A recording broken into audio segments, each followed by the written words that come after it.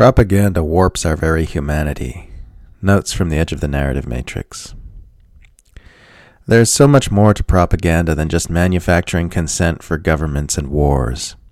It trains us what to value, what to think a successful human being looks like, where to place our interest, energy, and attention.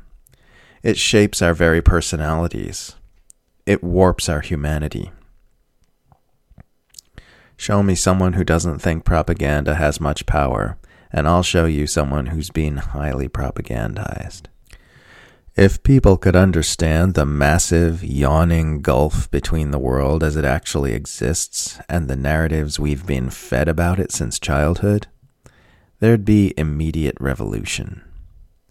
The real world is as different from the propaganda world as it is from any work of fiction. The CIA is officially forbidden to conduct operations in the U.S. What the CIA is not officially forbidden to do is hand an unscrupulous American news reporter a bombshell scoop about a foreign government, which just so happens to build a narrative in the U.S. that advances CIA objectives. That which has been presented without evidence may be dismissed without evidence. It applies to arguments. It applies to claims by U.S. intelligence agencies.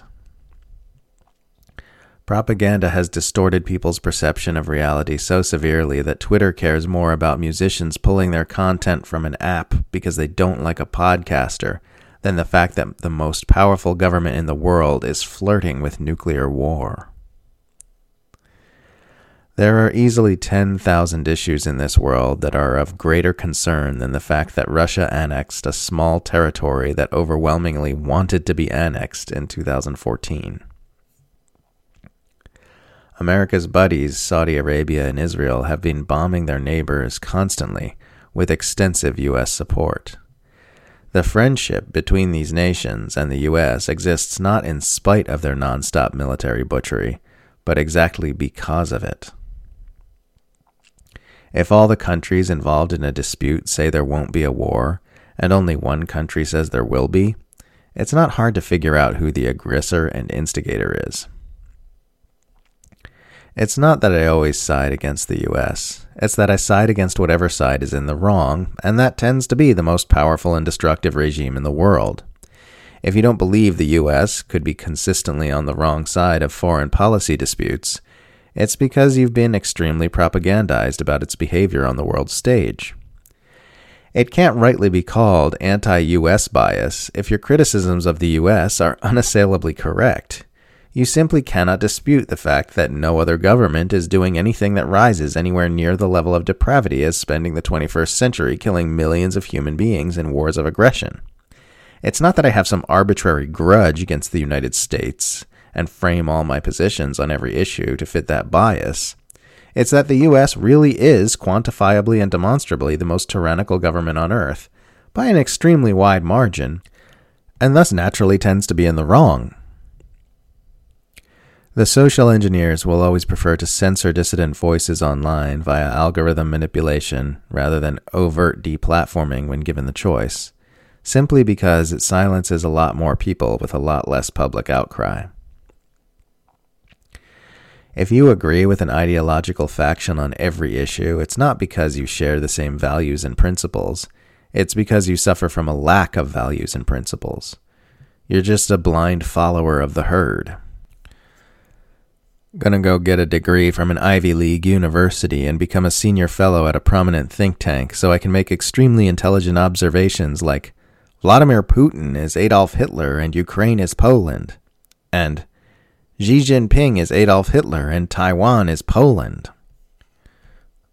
We're seeing the narrative that Tucker Carlson is a Russian agent aggressively pushed by mainstream pundits not to attack Carlson himself, but to manufacture the consensus that anyone who criticizes U.S. policy on Russia is suspicious and untrustworthy.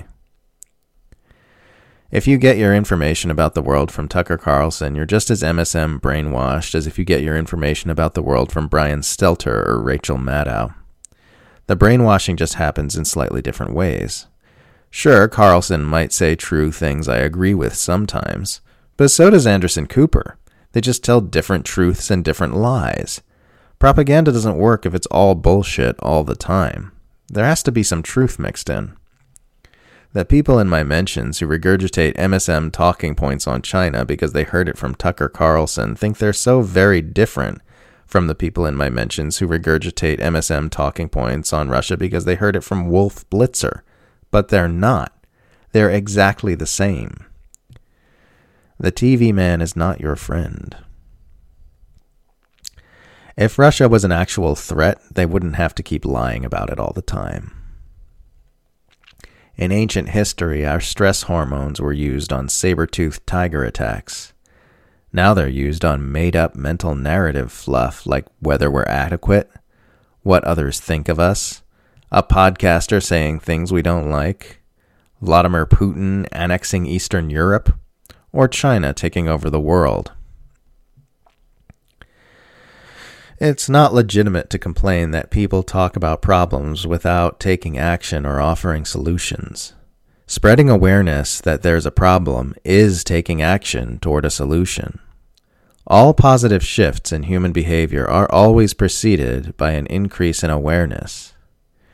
You're not going to get to solutions until a sufficiently large percentage of the populace understands and accepts that they are needed. Even if you do come up with the perfect solution on your own without the help of the collective, you won't have the numbers to enact it.